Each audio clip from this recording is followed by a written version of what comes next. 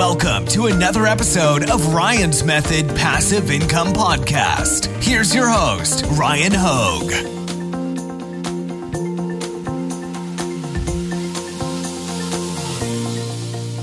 I uploaded over 40,000 products to Redbubble, and in this video, I'm going to show you how many sales I made and how much profit I took home over the last year. Let's get started.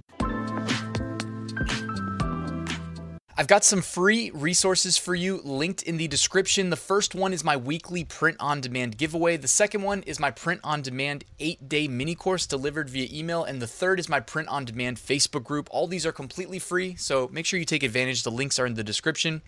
All right, so we're talking Redbubble today. All right, Redbubble is not, it's no longer like one of my high priority print-on-demand platforms. Things change over time, guys. Like you can go dig up videos from 2 years ago where I was a lot higher on Redbubble. Since then, things have changed, but it didn't mean that I stopped uploading to Redbubble.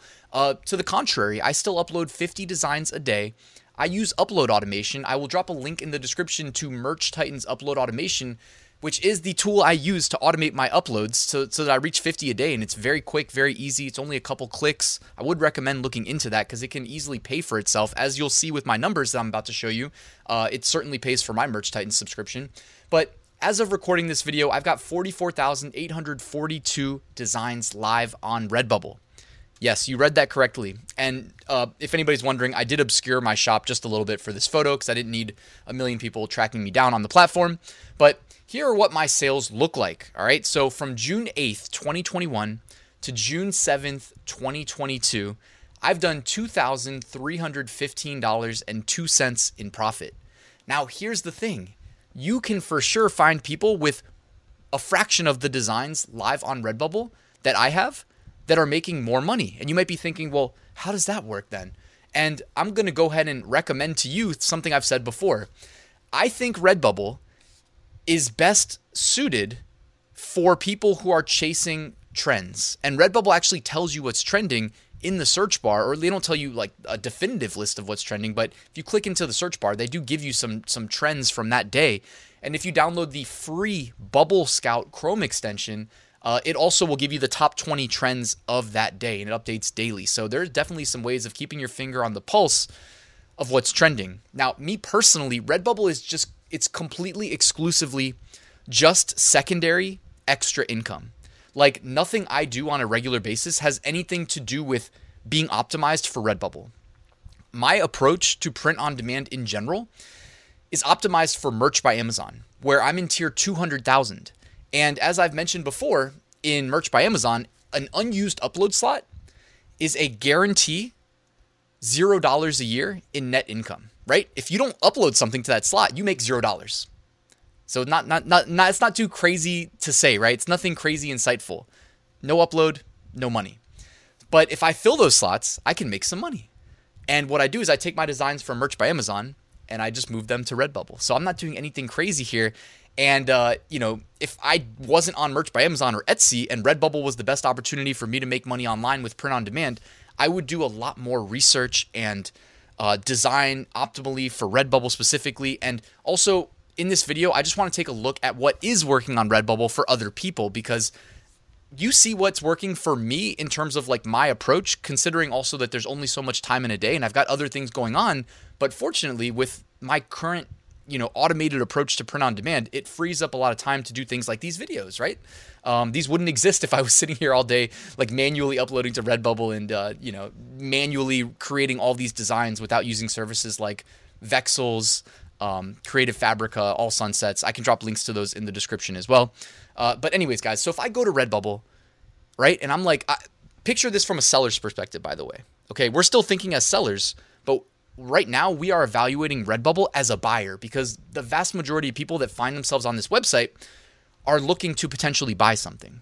So we're going to put ourselves in the shoes of a buyer, but we're still thinking as sellers. Ready? So I'm on redbubble.com here and I took a screenshot. You can see right there at the top in purple, what does it say? Find the art of pride on Redbubble all month and all year long. And if you click that, it's going to take you to the Pride section. Now, if you missed that part too, there's also a huge banner behind me with some girls kissing, nice, that says the Art of Pride. All right, so they are pushing very heavily right here on the homepage above the fold, meaning you don't have to scroll to find it. the Pride stuff. So if we're trying to make sales right now, do you think it might be beneficial to be selling designs in the Pride niche? Right, of course it would. Okay, take a hint.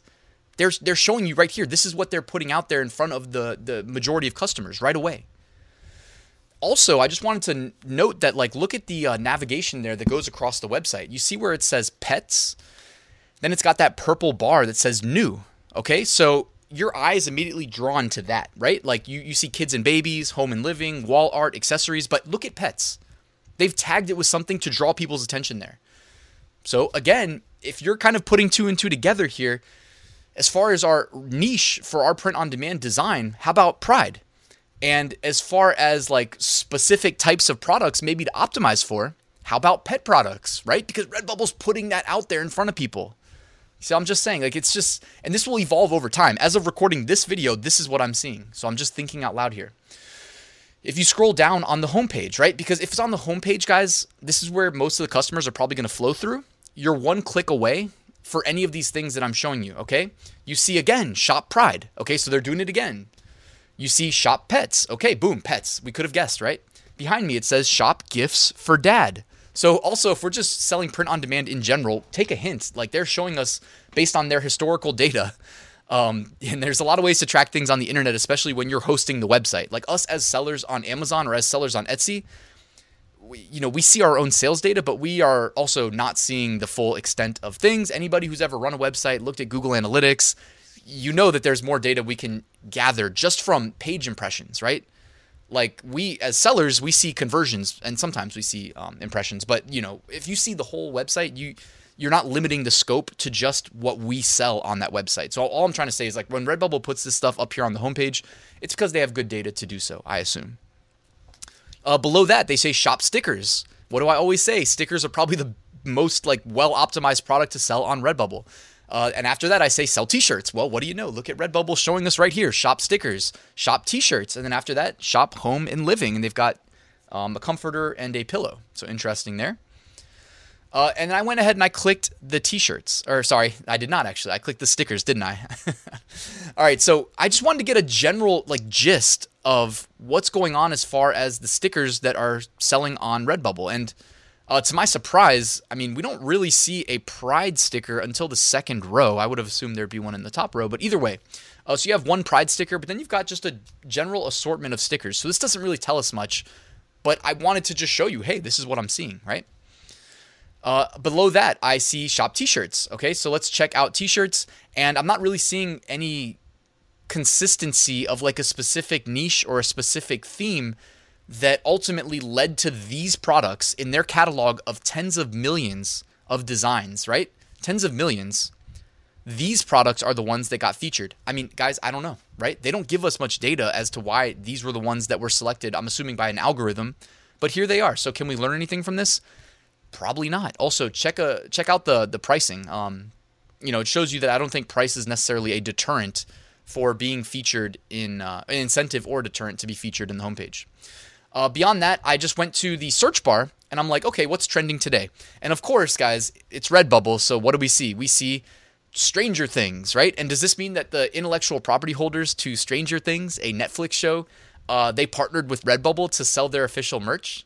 Does anybody here think that's what actually happened? Because I would bet anything that that's probably not at all what happened. We just kind of know from being on the outside looking in, as sellers, as customers, whatever you want to say, that Redbubble doesn't seem to care much at all about rampant IP infringement on their website. I did a video, I think last month, where I went through Redbubble's explore page, where they kind of curate trends for us, and it's like an infinite scroll, so you can just keep scrolling and scrolling and scrolling.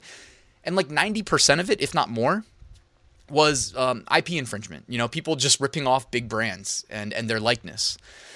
Guys, this isn't something that I would condone. It's not something I'd recommend. I don't do it at all. I also don't tag spam. So when you see my underwhelming numbers, I mean, again, that's, considering that if I did a 1 month challenge where I started a new Redbubble account and I'm like, okay, how am I going to rack up as many sales as possible in this month? But I'm not thinking about building a long-term business. I'm just thinking, okay, let's just game the system and make as many sales as we possibly can. Well, take a hint from what works, okay? It's a bunch of people ripping off these big brands, ripping off their logos. I mean, look at the bestseller here. There's 25,671 t-shirts indexed on the search term Stranger Things, which according to Redbubble themselves from the search bar is one of the top trends right now. Well, look at the number one shirt. All somebody did was Google the logo, rip it off, and then upload it to a t-shirt. Now, I don't recommend anybody watching this video do that, but if you actually click that listing, you see Carl Huber is the guy who did that. I don't know who Carl is, but I was like, you know what? Maybe there's a chance that this is the guy who invented the logo or something. I don't know. You know what I mean? What's the likelihood of that, though? Obviously very low. So I looked it up, and nope, doesn't look like he's the guy who made the logo. So it looks like he's just somebody who decided to upload the Stranger Things logo, lock in some sales. I didn't do the math on how much money he makes per sale at $22.66, but probably doing okay for himself. But guys, I mean, Redbubble is just a weird marketplace. You know what I mean? And they're based out of Australia, so maybe that helps them in terms of like, maybe lawyers are less likely to sue. I don't know exactly how that works. My sister and my dad are both lawyers, so I should have called them before I recorded this, honestly, and got their opinion on this, because I don't know. Does it matter that Redbubble themselves is hosted in Australia? Because who do you think Stranger Things is going to go after? Do you think they're going to go after Carl Huber, whose identity is basically hidden and obfuscated by Redbubble? Or do you think they're going to go after Redbubble, who can actually pay and who's allowing them to host, who's basically hosting these infringing designs and then fulfilling the orders, right? So I don't know, man. I'm just thinking out loud, but I wanted to, always keep it 100, be transparent about Redbubble as a marketplace. I'm not mad about making, $2,000 some extra in the last year. Like, it's literally extra. And when I upload to Redbubble, I hit a button and it also uploads to additional marketplaces that also pay me a little bit of extra money, right? But it's not like something that I'm, super proud of. Like, I wouldn't tell somebody that I met, hey, I sell t-shirts on Redbubble and they paid me $2,300 last year. That's probably like the last thing I would tell somebody, because it's not that big of a deal relative to the things I spend my time doing on a day-to-day basis that make, more money than just Redbubble brought in. But anyways, guys, as I ramble, let's close up this video. Guys, thanks for watching. In the description, you'll find a link to my full print-on-demand course that walks you through how I make six-figure sales every single year. Redbubble contributing $2,300 profit to that number. So there's a lot more you can learn about print-on-demand from that course, and you'll find out more in the description. Thank you guys for watching. Please like, please subscribe. Please let me know your thoughts on Redbubble in the comments below. Are you liking it? Are you not loving it anymore because maybe these things that have kind of changed recently are making you feel like there's not a lot of money to be made there? Let me know your thoughts in the comments below, guys, and I'll see you tomorrow with a new video.